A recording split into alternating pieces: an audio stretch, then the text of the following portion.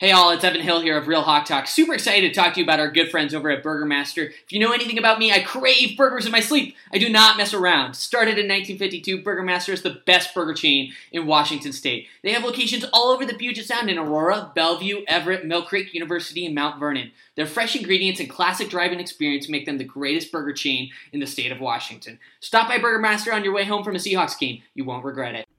Hey everyone, it's Brian. The real estate market is crazy. Finding an agent you can trust isn't easy. Thankfully, the one thing I'm more certain of than Brian Schottenheimer calling a running play on 2nd and long is that you can trust John Hurlbut and his team at Altitude Homes. I know John personally, and nobody does it better in Pierce, South King, and Thurston County. So head on over to altitude-re.com/HB to get real estate help you need. That's altitude-re.com/HB. Or give them a call at 253-222-2626. Again, that's 253-222-2626. Go Hawks!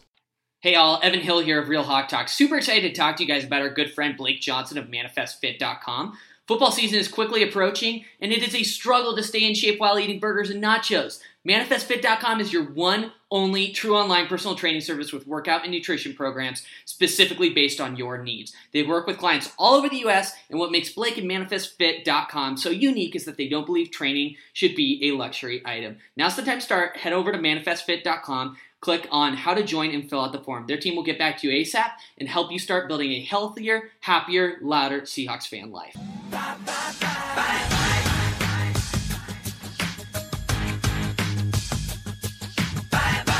Hello, and welcome to the latest edition of Real Hawk Talk. This is Brian Nemhauser at HawkBlogger on Twitter, and I am really excited about tonight's show because this is going to be a very different show.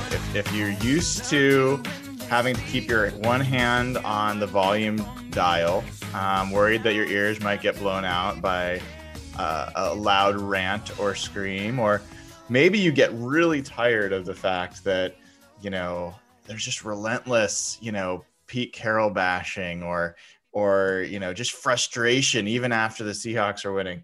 I think tonight is going to be your podcast. This is going to be the one for you. So tonight, my co-hosts, let me bring them in. First, Jeff Simmons at Real Jeff Simmons on Twitter. Good to see you, dude. What's going on? A lot. Got an undefeated football team. So good stuff going on. Next, Dana O'Gorman at Dana OG on Twitter. She is the OG. So it's good to have you, Dana. How's life? It's awful, you know, rosy right now at 5-0. I'm a pretty happy fan. You know, and that's a really good place to start. I mean, I think before we do, I should mention, if you haven't already, click subscribe. Perfect time to do it. You can also click the little bell so you get notified when we go live. Join over at patreon.com/hawkblogger. Perfect time during the bye week to join. Get in there, and it's like $5. So come on, let's go talk Seahawks together. A few hundred people in there now, and it keeps growing and growing and growing. But there's been plenty to talk about, and I have a feeling the rest of the year there will be as well. Jeff, just before we got on, you and I were talking a little bit about this, and it's funny. I get all sorts of feedback about the show. People love it. People get frustrated by it. People love certain folks on the show. People hate certain folks on the show. It's kind of like we try to have a diverse representation. But, you know, you were talking about, I think, kind of appreciating what we've got. And I think it'd be helpful for you know, you to share.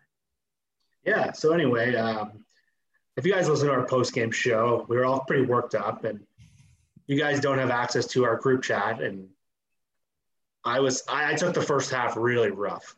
And I know if Dana probably saw a side of me that she's never seen before. I get really emotional during the games. It's something I've always had kind of difficulty with.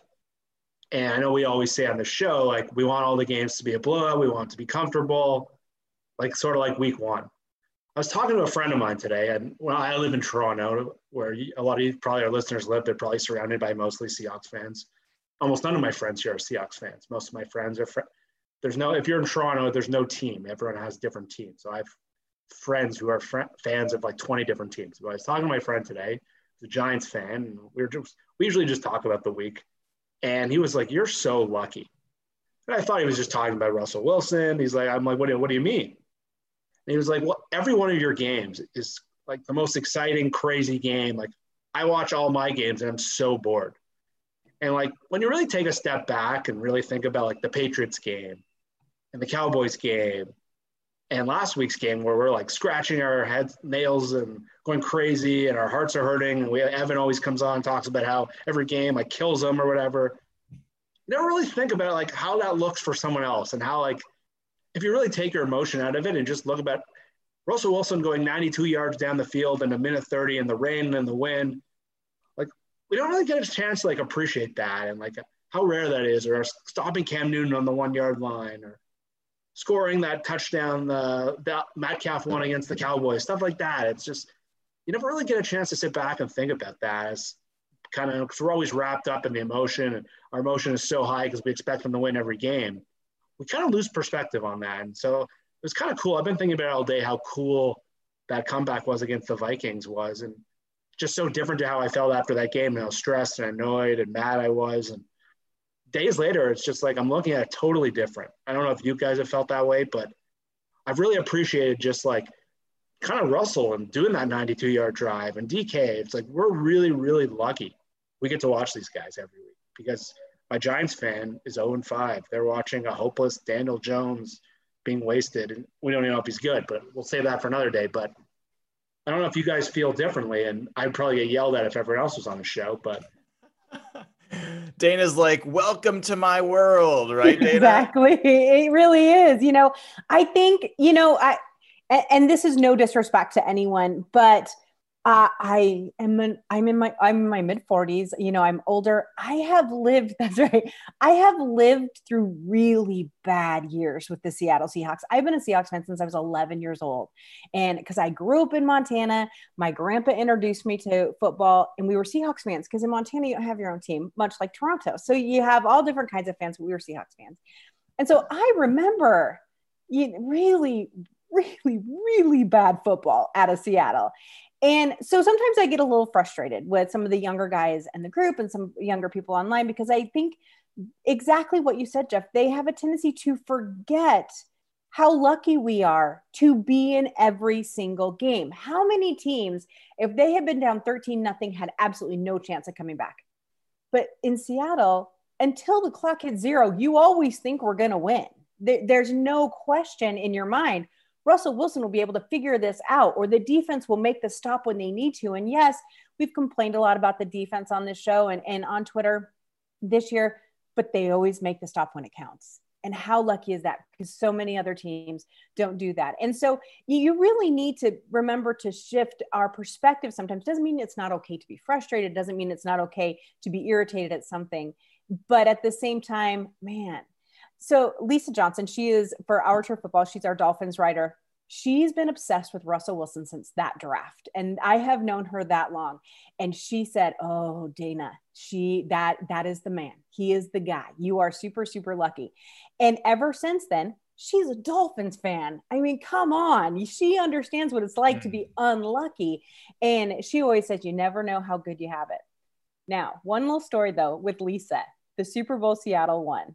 We were killing them, right? Like that was the comfortable game that we needed. And thank God it was the Super Bowl.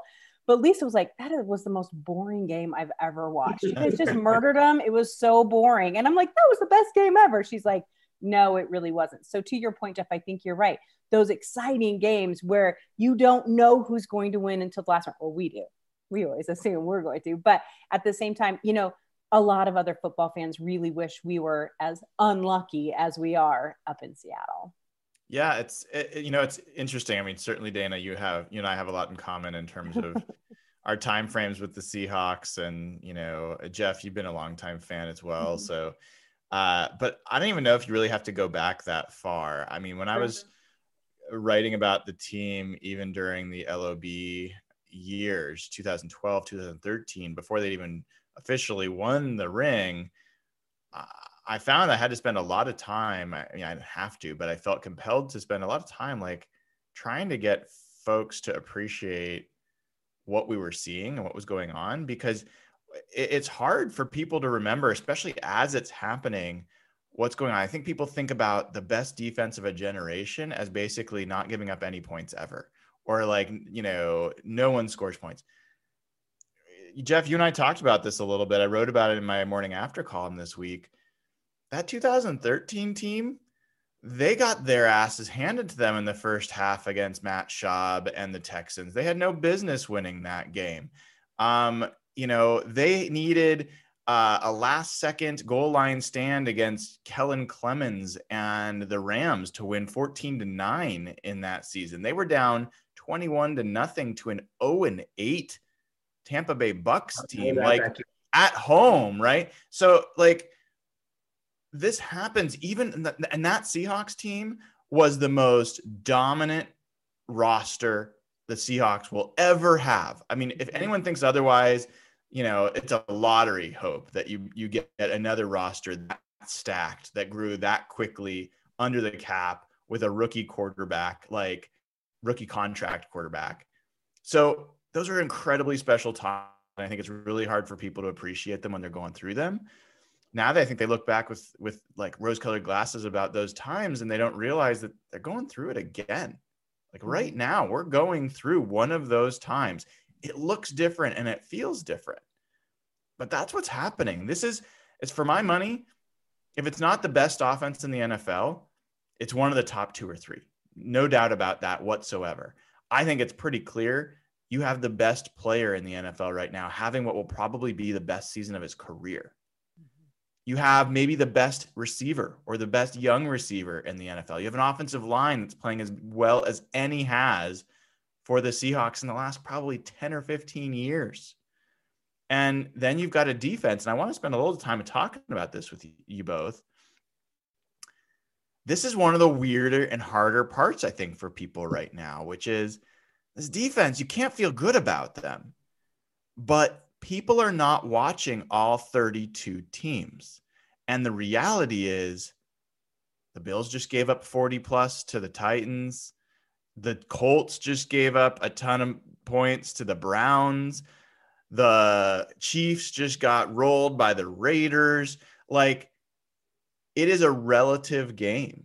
And right now, I think if you look at the Seahawks defense, we'll talk about this a little bit more, but I think there's signs that it's getting better, and that there's almost no signs that this is the worst defense in the NFL or even in the bottom 5.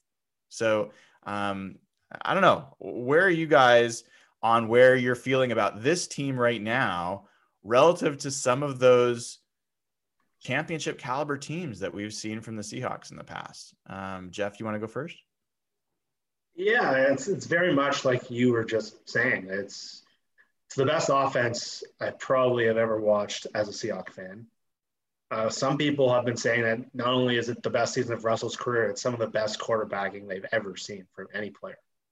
So when you have him who's playing at like as good as you can play, like Peyton Manning, like I used to kind of laugh, I'm not going to lie, when Russell used to be like, I want to be like the best of the best, all-time great. I just never thought he could get to that point. I always thought he was great. And that was probably a mistake by me, but he can be talked about like a Mahomes or some Peyton and Brady. And it's crazy to think about, but that's where Russell is right now. So having him, and we talked about this on the postgame show, and the more I think about it, it's not crazy. DK Metcalf is as valuable as any receiver in the NFL, and he's only getting better. And like, again, we laughed at some of the comparisons we made for him, but a year and a half in, he looks better than he could have. So offensively, as good as I can possibly be, and defensively, it's just adjusting our expectations. It's exactly what you said, Brian. It's hard to watch a group that we all thought like might be the best secondary in the league or might be a dominant group, and they struggle in basic coverages. And it's hard to – but when you watch the rest of the league, and I know our usual hosts are very Seahawks-oriented. I think the difference between me and Dana – compared to our usual hosts is we're more NFL big picture. Like I watch as much as I can. I watch every team. When you look around the league, there's just not a lot of even average defenses right now. So as weird as the Seahawks look, and I find it very hard to watch a team that just can't rush the passer. they're not that bad considering the competition. And that's hard to wrap my head around. I'm still struggling with that. Yeah. Dana, how about you? Where does this team, how do you compare this to some of our past, true contending teams? I think it's hard to compare them because just the 2013, let's just talk about that. You can't compare that because it was so defense based. Do you know what I mean? The defense was, the one getting all the shine. They were stopping fantastic players. But if you look at that season, I looked it up after you mentioned it, Brian, they had to go into overtime twice that season to win those games. And they did win them, but they had to go into overtime.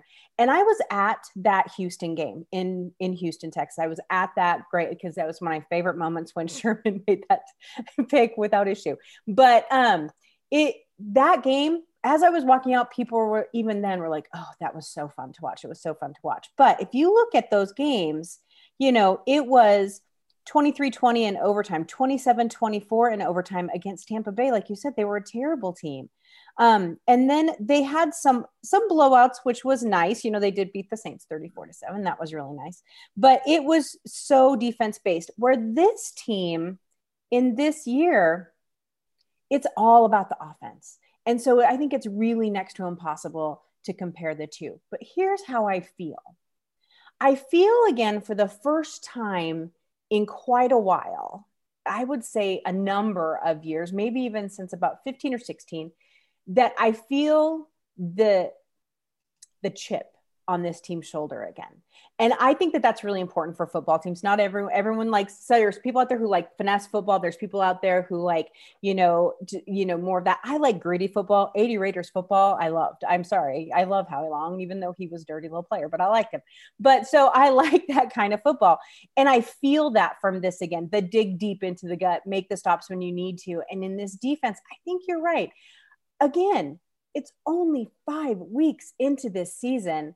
And already your number one defensive player has missed multiple games. Mm-hmm. When he comes back, and I thought it was brilliant of them to sit him through the bye week. Agreed. I think that he's going to come back. Jamal Adams is going to come back and make a huge, huge impact. I think Quinton Dunbar is just going to get better, just simply because he's going to start to get more comfortable. We're going to start to feel this a little bit more. The people we lost off at Marquise Blair and Bruce Irvin, I think those were huge losses. But that doesn't mean they can't recover from it. And you can feel this team trying to make that. And I like that. I feel like we've been missing that aspect of Seahawks football for a couple of years. Yeah. When I think about this Seahawks team, I don't think about the 2013 squad as much. I definitely think about the 2005 squad and yes. I just went back to check real quick on DVOA for those two teams. And right now the Seahawks are the third ranked DVOA team in the NFL through 5 years. 1 and 2. Number 1 is Baltimore. Number 2 is Tampa Bay. I think that Tampa Bay ranking is going to prove to be off, but we'll find out. But the Seahawks are the third ranked offensive team, the 19th ranked defensive team, and the 4th ranked special teams. Okay. So remember that 19 number, because we're going to come back to that. The 2005 Seahawks team was the number 3 ranked DVOA team overall. They were the number 1 ranked offense. They were the number 19th ranked defense. Right. And so I think it's worth noting, and their special teams was ranked 20th. This special teams is damn special. It's good. Okay. They're really good. And so I think when you look at that defense, Lofa Tatupu was a rookie, and you had a guy there that I think stepped up and helped get people set up. You had, was it Marcus Tubbs? He had just 1 season of being a meaningful defensive lineman, right? And the cornerback position, it wasn't super strong. I think True playing. Trufant was there. It was they signed a veteran guy who played pretty well. I can't remember his name. Yeah, I'm spacing on his name off the top of my head, but I hear someone Chet is mentioning Rocky Bernard, of course. But you had, Ken Hamlin was injured earlier in that season, and they had to play Marquand Manuel for most of the year at safety. But that was a great, example of a defense. They weren't great. They weren't super talented, but they made timely plays. Jordan Babineau, right? You mentioned that, Jeff. Like, how many times did he make a play for that defense? And I think that's the way that team won, is that they just dominated, that people could not stop that offense. There were plays that they could make that people simply couldn't stop. And I think we haven't quite seen that from the Seahawks yet. I don't think we have the play that they just can't stop yet for the Seahawks, but this was probably one of their least effective offensive games, and they scored 27 points. So, put that in perspective. The highest scoring team in the franchise history was the 2005 squad. They averaged just, I think it was 27. I'll have to go out and look. It might be 27, maybe 28, but I think it was 27 points, just over 27 points per game. So anyway, we're all sunshine and roses tonight. Hope everyone enjoys a little break from that.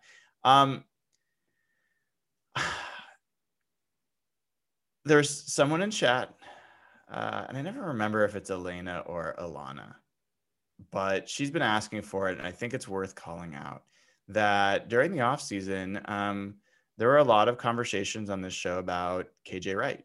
And, even up until when Jadeveon Clowney was, trying to sign him, any pass rusher, clear cap space, KJ was the first name that we talked about. I think you could argue that he's been the best defensive player on the team through the first 5 games. And I think even more, I think that he might be playing better at the Sam position and might find renewed life at that spot versus the Will. I don't know that to be the fact, but it's at least a coincidence so far that his 2 best games came when he moved to the Sam position. Jeff, you look like you were about to jump in there. Yeah. It's we spent a lot of time when Brooks got taken, it seemed like KJ might not make it back. So he kind of seemed like kind of just a luxury to have at this point, given he's in the last year of his deal. He's a step slower than he used to be. And yeah, we didn't know if he was still going to play in nickel. And he was a guy that's a lot of people, I never thought it made sense to cut him, but a lot of people made him seem expendable when we were short on money for pass rushers. And yeah, I totally agree. KJ's, especially the last 2 weeks, KJ's been their best defensive player. And I don't think it's remotely close. But frankly, the big picture is I think we wasted a lot of energy on Clowney. I've watched every game he's played this year. He's not an impact player. He's fine. He blows up a play now and again, but we spent a lot of time talking about him as like a $20 million player. I think that might have been a huge mistake. Yeah, well, I know that I might be wrong, but no, I think it's fair. It's hard to say. The defensive line is an issue for the Seahawks. I don't think there was anything that I would take back about the fact that the way that the Seahawks approached this offseason on the defensive line was a major, major mistake. And I don't think that anything would change my perspective on that. Whether Jadeveon Clowney needed to be that guy, I never felt like it had to be Clowney until he was the only one left. And then I was like, please, let's have at least some option other than rotational guys. I know Bruce Irvin shares your perspective on Jadeveon Clowney. I don't know if other people saw it. Did you see what he wrote, Dana? Oh, did I watch that whole Twitter thread from him last night? I'm telling you, he's got life as a commentator after football. It was so enjoyable to watch him be that engaged. And the slam on Clowney of we have the same number of sacks and I'm not even playing was just fantastic. I agree with you, Jeff, on Clowney, and I agree with you too, Brian. It didn't have to be Clowney. It needed to be someone. I think that you and I both agreed that we kind of would prefer Emerson Griffin. We were really all about him. And now, of course, it always depends on scheme and what coach they have and that sort of thing. But he hasn't looked fantastic either this year.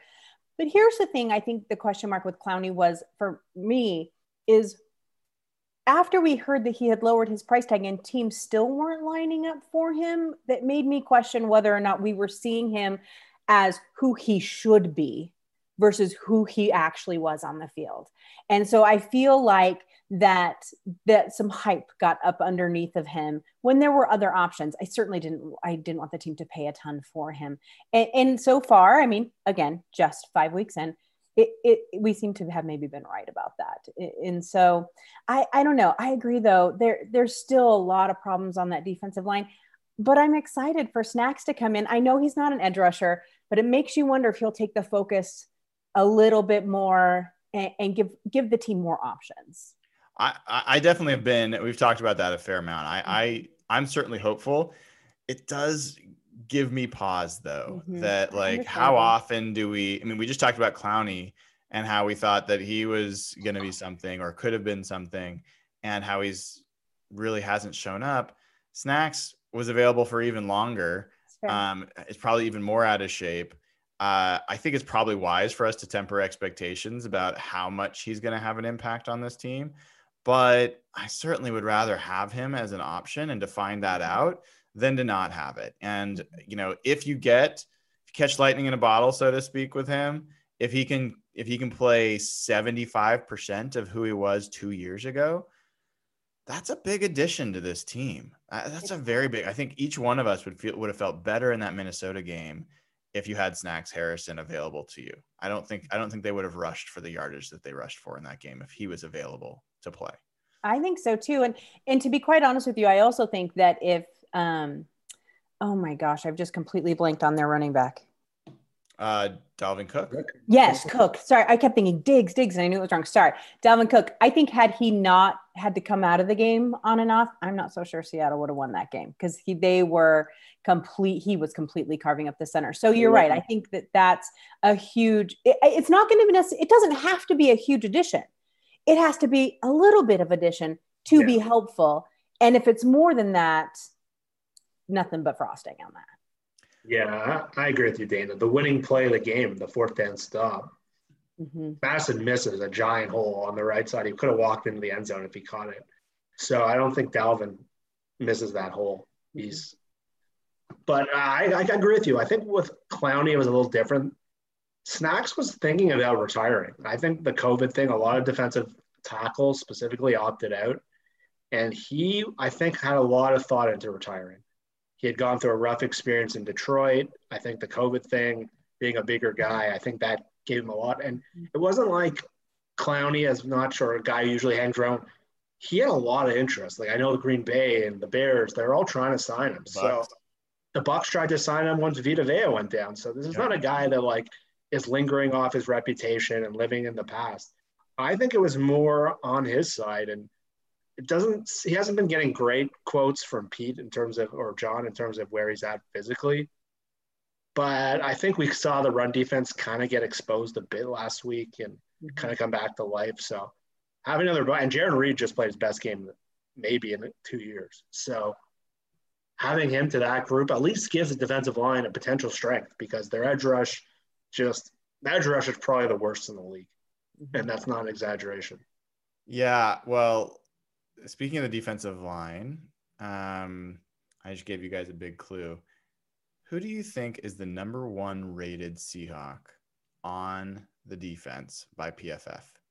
Don't look. Give me a name. Demontre Moore? Demontre Moore is a good guess. Dana, do you have a guess for me? Oh my God. People listening along, you may join in on this as well, although you're probably all looking if you have a description. I'm just going to say Reed after that last game. I don't think that's right, but it's a fair guess as well. The name is Jonathan Bullard. What? Okay. I would not have said that. Is the number one rated defender. Now, granted, it's only 23 snaps. So was that on the season or was that last game? What's that? Was that just last game or on the whole season? His last game. This is just from his last game. So his first game with the Seahawks, 87.8 rating from PFF. That's not good. That's freaking great. And not only that, you want to guess what his pass rush grade was in his 10 pass rush snaps? 92.4. I mean, it's a small sample size, but that's pretty damn impressive. What? We are wandering the desert looking for a drop of water. The next highest pass rush grade that's a defensive lineman is Demontre Moore at 66.3. So, I mean, it's meaningful. It's meaningful that he had, some impact in a very short amount of time. Don't expect him to be an elite pass rusher the rest of the year, but maybe he's someone that can help. I mean, he's already shown that he might be able to do that. So I think it's going to be really interesting. I don't know where you guys are, but assuming Rasheem Green comes back, assuming Snacks comes around, now you've got Bullard. I think there's some tough questions to answer there. Like, where does Rasheem Green fit into this versus a guy like Bullard? How do you guys want to see that play out? What about Collier? Well, so let's talk about that. I mean, my assumption is Collier, the way that season started, Collier and Green were rotating. Collier was the base defensive lineman for the 5 tech for basically run downs, base downs, and then they'd put in Rasheem Green for pass rush situations. So that would be my expectation, is Collier will still be the base 5 tech. And we're kind of talking about who gets the other rush end snaps. Jeff, do you have a preference? What you want to see? Demontre Moore is another name, by the way. So Demontre Moore, Rasheem Green, Jonathan Bullard. What do you guys want to see? I can see the excitement in Bullard. Bullard was a guy who was like, I think he went in the 3rd round or the 2nd round a couple of years back. He was a pretty high level prospect coming out of Florida, and it was him and another guy in the same draft year. They both came out of Florida, and they both kind of slept in the draft and never kind of hit. And I think Clint Hurt, the D-line coach, coached Bullard in Chicago. So I think he had an experience with them. Schneider said the other day, I think Brian pointed this out, that he's never played in a 4-3 defense. He's only played in as like a 3-4 stand-up, as more of like an end in a 3-4, which is a very different role. So I think they might have something there. Defensive linemen take a while to develop. Not a lot of them pop off their first year. Okay, we're kind of seeing it with Alton Robinson.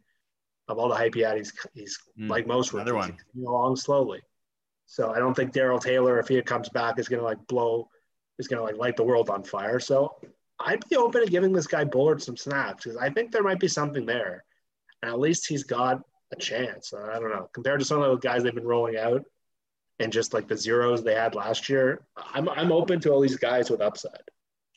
Yeah, Dana. I mean, Jeff brought up another name. So you got Alton Robinson, you got Demontre Moore, you got Bullard, you've got Rasheem Green coming back. Alton Robinson, everyone's like, give him more snaps. He actually had 35 snaps against Minnesota. He's not necessarily doing a lot with them. He had no pressures in those 35 snaps, and his pass rush grade was 57.3 in his 16 pass rush snaps. So where are you at? Like, assume Green's back. Who do you want getting the primary pass rush snaps opposite of Benson Mayowa? I hope this doesn't sound like a cop-out, but I truly, truly mean it. Rotation.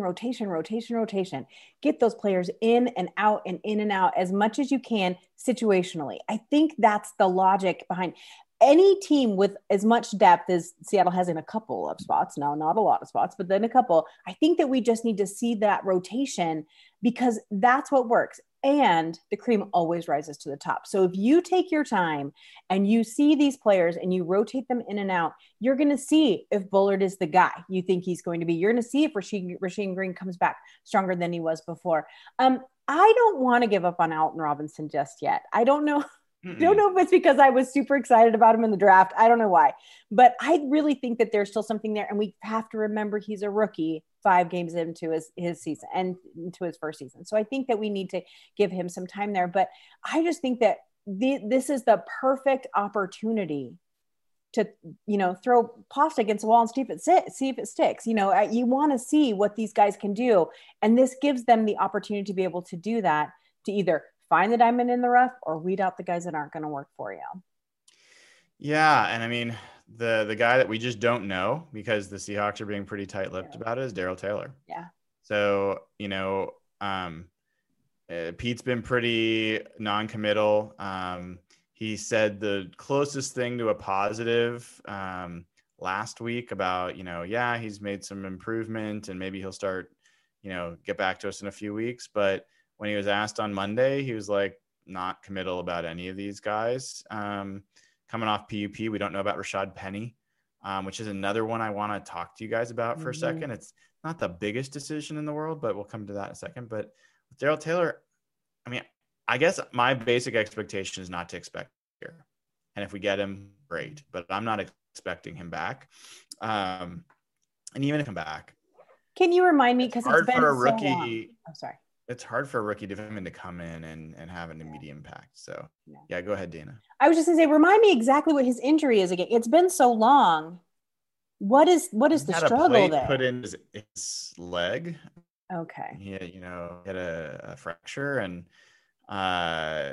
don't know what Pete kind of alluded to, that they didn't have hands on him for rehab during COVID thing, and he kind of lost a little bit of his momentum in going through rehab and didn't get as far as he needed to. So I think they've just been trying to get him back on track. So I don't know that he had any like complication or relapse. I just think it's been taking a little longer for him to get where he needs to go. That's what I was wondering, if there had been some sort of major setback that it has surprised them. So it's just, okay. That's my understanding. But yeah, I mean, let's talk about the other guys that could be coming off PUP, because it's after 6 weeks, right? It's not after 6 games. So we're in week 5. We're going to be through 6 weeks after the bye. They, I think, are eligible to start bringing guys off the PUP to at least start practicing with them after the 6th week. So some of the guys that are on that list are, we already talked about Darrell Taylor. He might be on the actually non-football injury list. I don't think he's literally on the PUP, but he still would be eligible.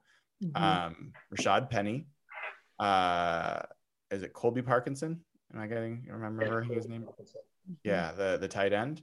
And I can look to see if there's anyone else, but I think those are some of the big names that come to mind. So Rashad Penny, for folks that don't follow Twitter, I think most of you do. There's been a lot of conversation back and forth about Travis Homer and his role, and we won't get into all the depths of fun there, because honestly, it wouldn't be the same without Nathan to have that conversation.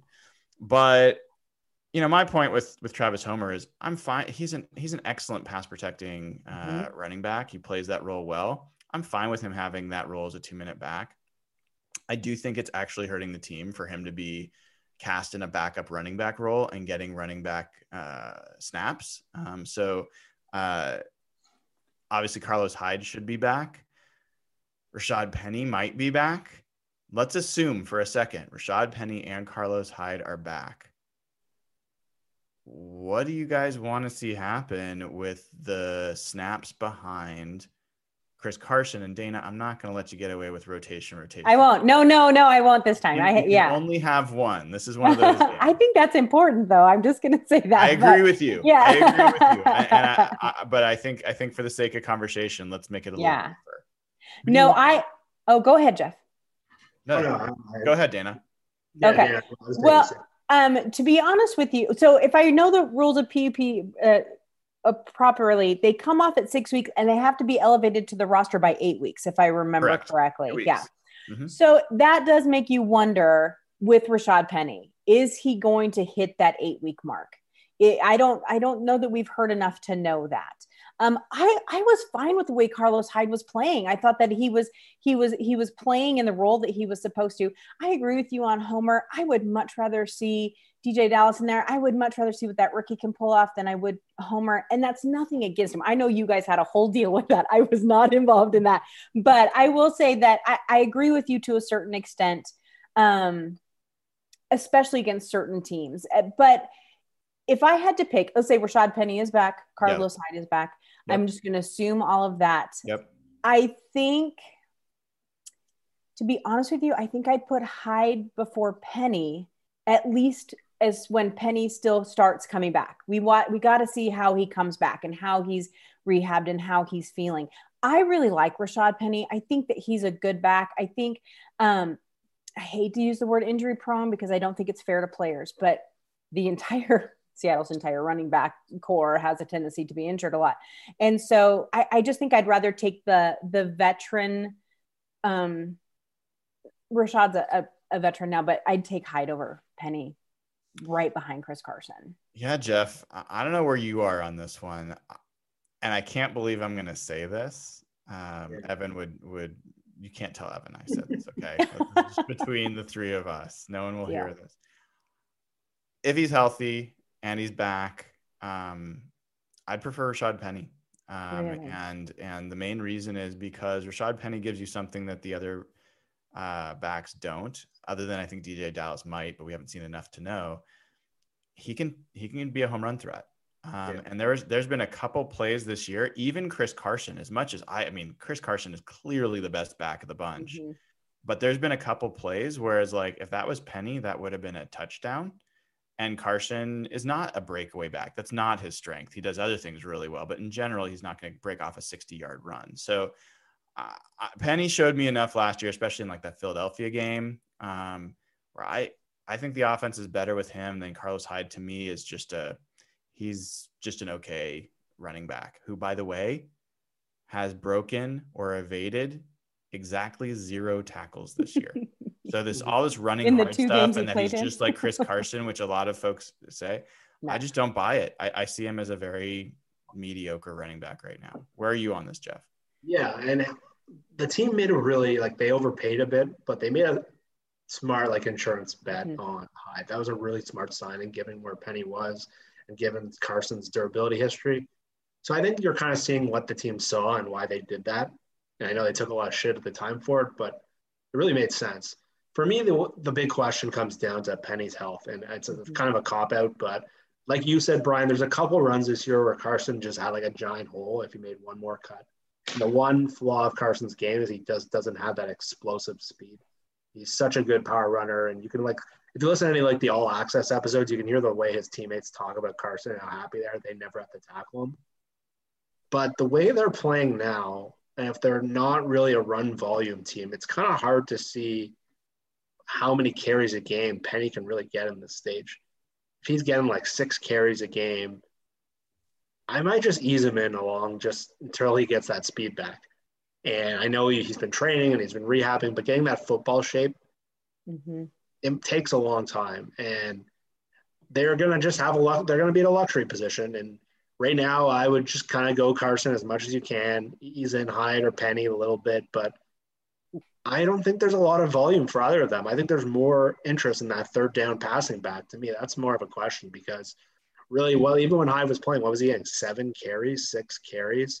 If Penny's getting that of a guy who's more of a volume player, I don't know how effective he'll be in that role, but it's a really conundrum for the team because in one sense, it kind of would be good for the team to see how they can do with Penny because he might be set up to be the feature back next year if they can't sign Carson. But in the short term, I don't know if that's a good plan. So it's a real conundrum for what they do there. I personally would just ease Penny back into action. I think having him's a luxury right now. I think that's actually a great addition there, Jeff, about the additional, the extra factor of Penny being under contract next year and being someone that could be their replacement should they choose to utilize that. What we're going to do right now is we're going to take a pause for some Patreon questions. We do this every week. And so folks that haven't already, join over at patreon.com/hawkblogger, get instant access to our Slack channel where we ask these questions. We have conversations all throughout the week about what's going on with the Seahawks. It's great. But we're going to start with the first one. And this is from Derek Woods, who's I think a recent joiner and a recent patron in the channel. His question, as good as this offense is, and Dana, we're going to go to you on this. Okay. Are there any further developments they can make to counter what opponent defenses are doing to take away their favorite options or schemes? Did we see that in the second half versus Minnesota? Well, I have to admit, I missed the first half of the game. That's right. That's a tough question. You want me to take this one and we can give you I'm sorry, because the Minnesota aspect. I think you go ahead and I'll give you the next one. So okay, on this, sorry. And Jeff, feel free to jump in. But on this one, I do happen to think that there's one of the things we see often with this Seahawks offense early in the year is you will see this max protect play that they run a lot where Russell fakes the handoff and kind of curls back. You'll see multiple guys, in the backfield to protect, and he takes a while and he looks deep. And for whatever reason, the first 3-4 games of the year, they hit it to Tyler. They hit it to DK. They get big plays. And we've seen it multiple times in the first 4 games. Last 2 games, they've run that play repeatedly. Nothing's been there. Mm-hmm. And so typically what happens for at least that, when one of their go-to plays is they start to work in more crossers, intermediate options, and not just have the deep. And so they basically what offensive play callers are doing is they want to create tendencies and create success that defenses then see on film, have to make adjustments for. They then see those adjustments, and now they know that they've got you, because when you show that play, they're going to be defending it the way, to take it away. And now you can pivot off of it. So I think you're going to see them start to make those adjustments, especially coming out of the bye week. I think Seattle's actually shown some pretty good ability in the past to self-scout and make some changes. So I think that's going to be one of the things I look for as a potential change. All right, yeah. Dana. Oh, go ahead, Jeff. Go ahead. One area I think they can counteract this, and I think this may be a Pete thing or a Shoddy thing. They love those downfield chunk plays, and they kind of get too focused on them. They have such a good tight end group, and they need to attack. The whole point of bringing in Greg Golson to me was it kind of enhanced your deep passing game with the intermediate game. And you saw with Dissly last year when he was really healthy. The whole first half, I was going crazy. Use the tight ends. They come out the first drive of the second half. Boom, boom, boom. Tight ends, touchdown. That's what they can do that they couldn't do in the past, especially last year when Dissly went down. They have 2 guys that can kind of, if you're going to take the deep guy and put 2 safeties high to take out Lockett and Metcalf, use those tight ends. Greg Olsen, Dissly, even Holster, and to extent. And if Parkinson comes back, that's another guy. So, and if Josh Gordon comes, he can run slant routes. Yeah, so if you're going to just sell to take the deep game away and take those long passes away, throw to Carson, throw to the tight ends. They have options galore. They just need to use them. Yeah, it was great to see Dissly get a touchdown. I mean, I have such confidence in that guy. So Dana, next question is from Stensig. And his question is, how do you feel about the Rams, considering they are 4-0 in the NFC East against the 4-0 against the NFC East? He calls them the least. And 0-1 in their other games. So, and that was against the Bills. How good do you think this Rams team is? I think they're as good as Aaron Donald's going to take them. Let me just put it that way first. So Aaron Donald already has 7.5 sacks. We all know he's just the best defensive player in the league right now. I mean, there's no question. But, here's the thing. We have to remember that the Rams have played a couple of 0-1 win teams. Dallas isn't what we thought they were, but Dallas held them. That game was much tighter than I think people thought it was going to be. Their real challenge was the Buffalo Bills, and they lost. Now, but I want to give the Rams full credit because they came back from a huge deficit in that game and then almost literally won in Buffalo, which we know is hard to do this year. Do I think as the season goes along and they have to play more, hardy opponents, will we see some more flaws in them? I do, but I will tell you, they have earned that second place in the NFC West. And I know that a lot of people, after they went to the Super Bowl and then they had such a down year last year, people were like, oh, they were flash in the pan. Super Kid McVay is not exactly who we thought he was.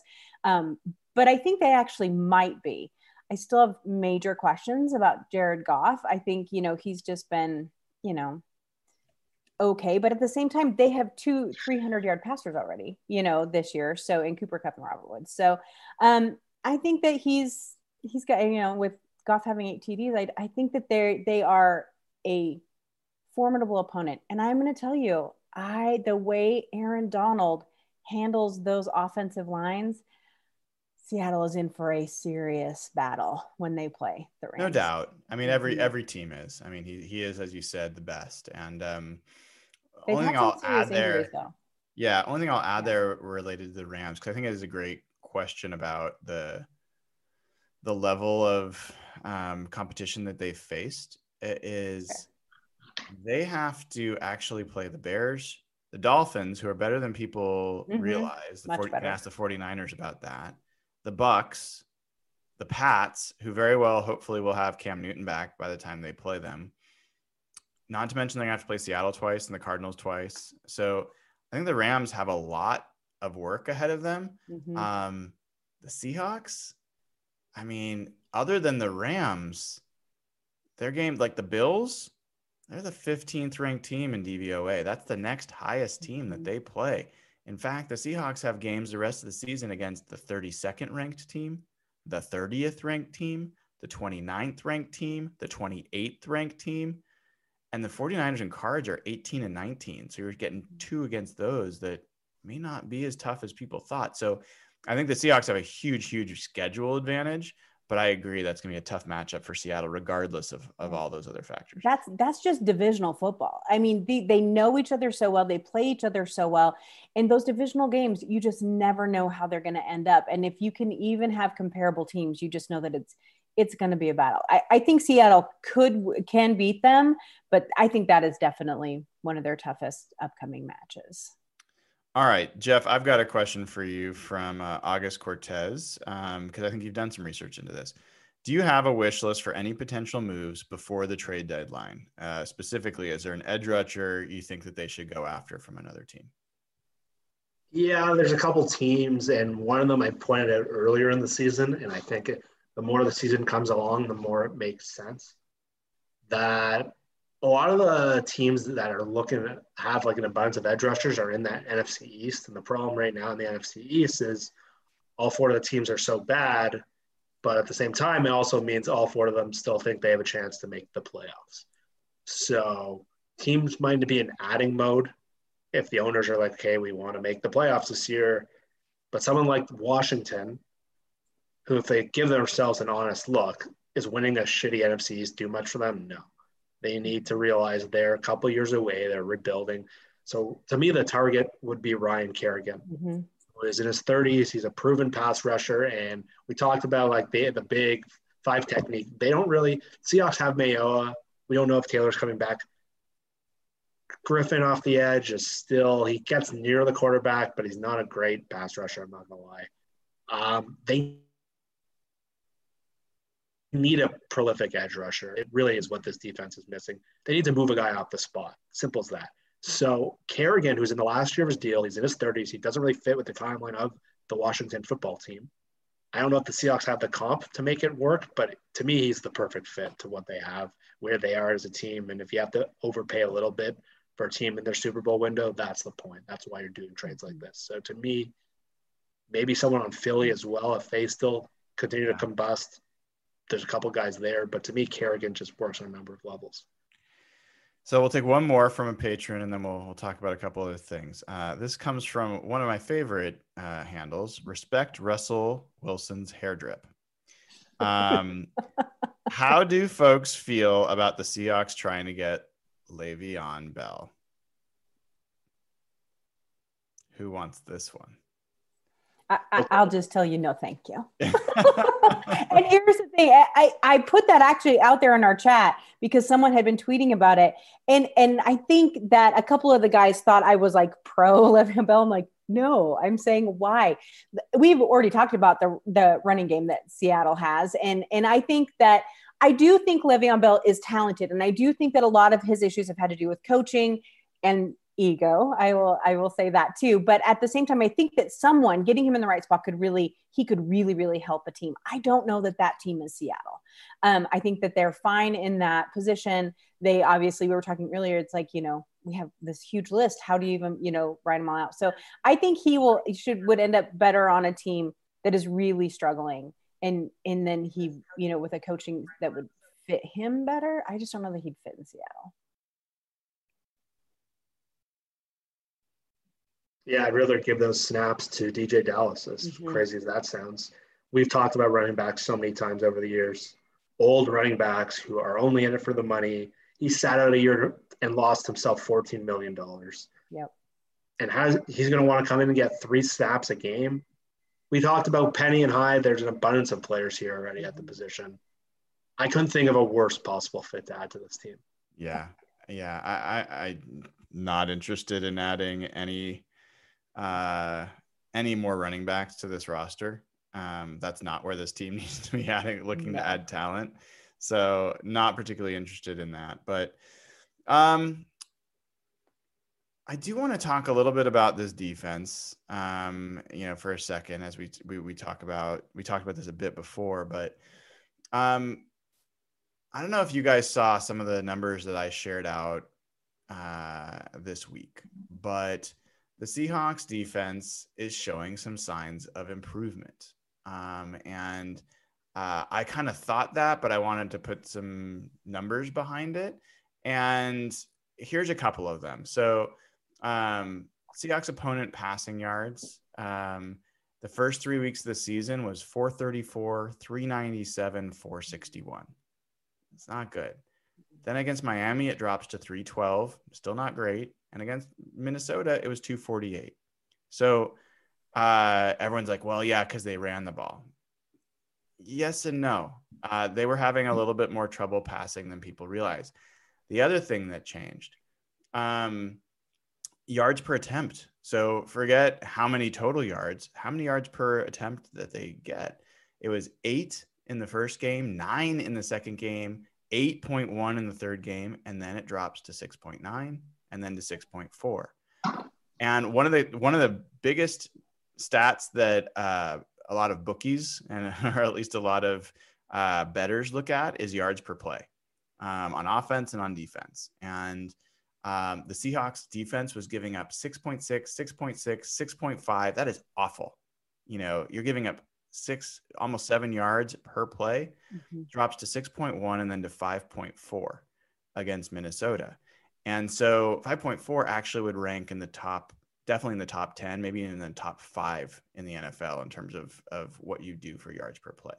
So, and the last one I'll just call out, this has been the key one for me. Explosive passes surrendered. Seahawks gave up 11 in the first game, 12 in the second game, 10 in the third game. Then it drops below 8. And last game it was 2. So I think that what we're seeing is some signs of improvement in terms of how the team is approaching the defense and how much they're blitzing and how much they're helping their coverage, and they're making offenses having to move the ball down the field with more plays. Minnesota, all their scoring drives were like 10 to 15 to 16 plays. They were having to really dink and dunk and convert thirds and fourth downs to do it. I also think that they did not have Jamal Adams. They've only had Quentin Dunbar for part of it. So I thought Shaquille Griffin has played 2 pretty solid games back to back. I think Ugo Amadi is doing a good job as a nickel corner. I think we're going to get DJ Reed, who might be helpful in the secondary. We don't know. So I would even say that the pass rush seemed better last game. There was some more impact to what we were seeing. So I don't think this defense is the best defense in the NFL or comparable to the LOB. But every number I'm seeing, though, basically the worst that they are ranking is around 20. They're around the 20th ranked defense. If you look at scoring defense, if you look at DVOA, that's what this defense is. Can they get up to 15th? I think the answer is yes. I don't think that's unrealistic. And I'm kind of curious, Jeff, where your head's at on this one. Yeah, I think you brought up some good points. And I think, again, I mentioned this earlier in the show, I think we all just kind of need to adjust our expectation because of a league-wide trend that's very hard to play defense, especially at home this year where there's, like against Kirk Cousins, he's a guy who struggled in Seattle in the past with the crowd noise. And you take out that crowd noise, he's way more comfortable. So I think that's just a thing we have to understand is happening everywhere right now. But I think you bring up a couple of good points. And to me, the big question down the road for how this defense gets better is Quentin Dunbar. And Pete's comments about him after the game, he was like, from the fans' perspective, didn't look like he made a huge difference. And his game seemed pretty quiet, but Pete was raving about him. And I think to me, what that means is kind of a point we've talked about a lot is just when Trey Flowers enters the game, Minnesota was targeting him. And it's just a glaring weakness that I don't think scheme, I don't think coaching, I don't think anything can fix. If you have a personnel hole like that, and if you watch the Niners game, for example, the other day, they put in a corner who couldn't play a lot worse than Flowers. They had no chance. So I think Dunbar being in there versus Flowers, to me, that gap is a lot bigger than I even thought we realized. I thought that Flowers would really use that as a growing opportunity, but he seems to have almost regressed. So I think that's their best chance of getting better because you're right. Shaq has played a lot better. They're not blitzing as much, so they're not leaving clear holes in the secondary. I thought Ryan Neal's been pretty good, and the coverage of the linebackers has been fine. So to me, that's the make or break of how this defense gets better or not. How about you, Dana? Yeah. Where's your level of confidence in this defense getting better the rest of the way? Well, I definitely think they can get better. I think the whole team is going to get better, but I definitely think the defense is going to get better. And I have to say, I've been pretty impressed with what Ryan Neal has done. The kid came in cold off the practice squad, was about to quit football, as we all read in that article. And I think that he has come in and put a nice little spark in the backfield. And I've been really impressed with that. I would take him over Trey Flowers at any point at this point. You know what I mean? Which says a lot because Trey, was a starter for quite a while. And, Ryan Neal is kind of fresh, and new. Here's the thing, though. I think that one thing that we have talked about as a group is that with Jamal Adams and having him up there blitzing, and having it being so obvious. And I think that they need to reshape that and keep him in his position more. Not that I don't want him to do it, because it's a lot of fun when he does it. But at the same time, I think when they bring him back, I wonder if they'll adjust that a little bit, and see if they can use him instead of just up there. I do think a little bit of that had to do with Greg Williams and the Jets. I think that they, were trying to get back at him just a little bit. And plus, I think Jamal Adams actually probably really likes to play that type of football, but we need his presence in the back. We need him to move back a little bit. And so I think that there's a very good chance that they've already proven they can get better. I think they can get even better. And I think that all of us agreed at the beginning of the season, this did not need to be, a top 5 defense. This needed to be, a top 15 defense. And with the way this offense is playing, that it's all we need. You just need this much more out of them, just this much more. Well, I want to talk about that too for a second before we kind of get towards the wrapping part of this. I'm seeing a lot on Twitter, Seahawks fans saying, if this defense doesn't improve, we're not going to be able to we can't win a Super Bowl with this defense. Not only do I disagree with that, every odds maker on the planet disagrees. Your Seahawks are, if not the second most likely team to win a Super Bowl, from odds makers right now, they're the third. They're no lower than third anywhere else. So again, this is a relativism type of game. You just have to be. This is like when the bear's chasing you in the woods. You just got to be faster than your friend, right? Like this is one of those things. They just need to be the best of the teams this year, and I think that the Seahawks are 5-0 for a reason. I don't think that there's a reason to think that they all of a sudden can't win with the defense they've got. The other thing that is going to be a big factor in the numbers for this defense, if I told you they have 11 games left, right? How many of those games are they going to play against an offense that is ranked above 20th in offensive efficiency? How many would you guess? Out of 11. Don't look, just guess. I'm not looking. I would say at least 8 of the 11. 4, I'd say. What did you say, Jeff? 4. 4. Pretty close. The answer is 3. 2 of those come against the Rams. One of them. I was thinking the game, the team's under, not over. Sorry. Okay. Sorry, that was my fault. So they're gonna have 8 games, maybe this is what you meant, Dana. That's what I said. 8 games against teams that are 20 or worse in offensive efficiency. So this is from Sharp Football Stats, which is a great site. If you haven't checked it out, we've had Warren on the show. The Seahawks have the 3rd easiest schedule the rest of the way if you're looking at opponents' offensive efficiency. So this defense is not going to have, it doesn't look like it's going to have the test. And we saw the 49ers defense look like, oh my gosh, they're pretty good when they're playing the Jets and the Giants. Guess who's going to get to play the Jets and the Giants later, right? So anyway, I think that's going to be another factor, and things are going to feel a little bit better, I'd hope, about this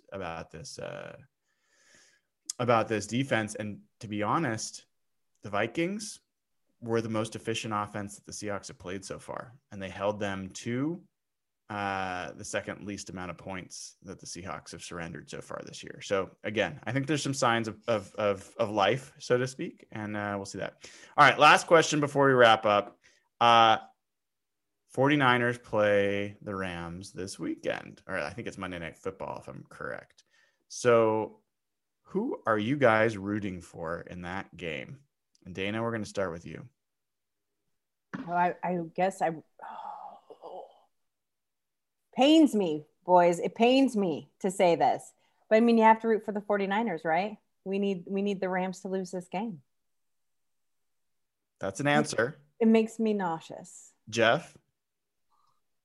I know. I agree. It sucks. It's awful. I think the Niners are my least favorite team in sports, but if you're being like an objective from the Seahawks perspective, I know this hurts to say, but the Rams scare me more than any other team. And I think they're uniquely built to beat Seattle with Ramsey and Donald and how McVay beats on his defense. So any leeway you can get, if you can gain a game and a half game by being idle, I think that's massive for these guys. Like, my heart says I want to cheer against the 49ers every game possible, because I enjoyed Jimmy G falling all over his face maybe more than any Seahawks game this year. I had so much fun watching that Dolphins game, but for being honest about what the Seahawks need, it's got to be the Rams losing. Yeah, and I think it's all mindset. So I will never, ever, for any reason, cheer for the 49ers. Fair enough. Ever. But will I cheer for them to be a little bit less horrible than the Rams? Sure. Like, I hope they both just look like Keystone Cops out there, and it's just awful football, and they beat each other up. And yeah, honestly, I won't even be upset if the Rams win. Here's where it is, folks. I think the Seahawks are the best team in the NFL. I don't spend my time right now hoping that other teams lose or get injured or anything else so that and I'm not saying you guys are hoping for that either, so that the Seahawks can get propped up.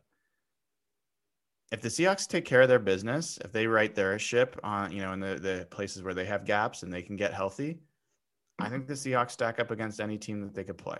So I'm not going to spend my time worrying about that. I will enjoy watching those two teams, knowing that no matter what happens, I will be happy about the outcome. So that's always fun. It's always fun to put your feet up when the Seahawks are undefeated on a bye week, getting healthy, and those two teams are having to fight. So with that, I want to thank you, Dana O'Gorman, at Dana OG on Twitter, and Jeff Simmons at Real Jeff Simmons on Twitter for joining as always. And hope everybody enjoyed a little bit of a different type of show tonight. We all just spoke to each other calmly and coolly. Maybe it's not as funny or exciting. Who knows? There's something for everybody on this show. We value that. But it was really great to just spend some time talking about the Seahawks. And I hope all of you, if you haven't already, click subscribe, click the bell to get notified when we go live, and go over to patreon.com/hawkblogger, sign up, $5, get in, instant access to the Slack channel. It's great. And we'd love to have you there. So hope everyone enjoys the rest of your bye week. We will certainly see you online, and go Hawks.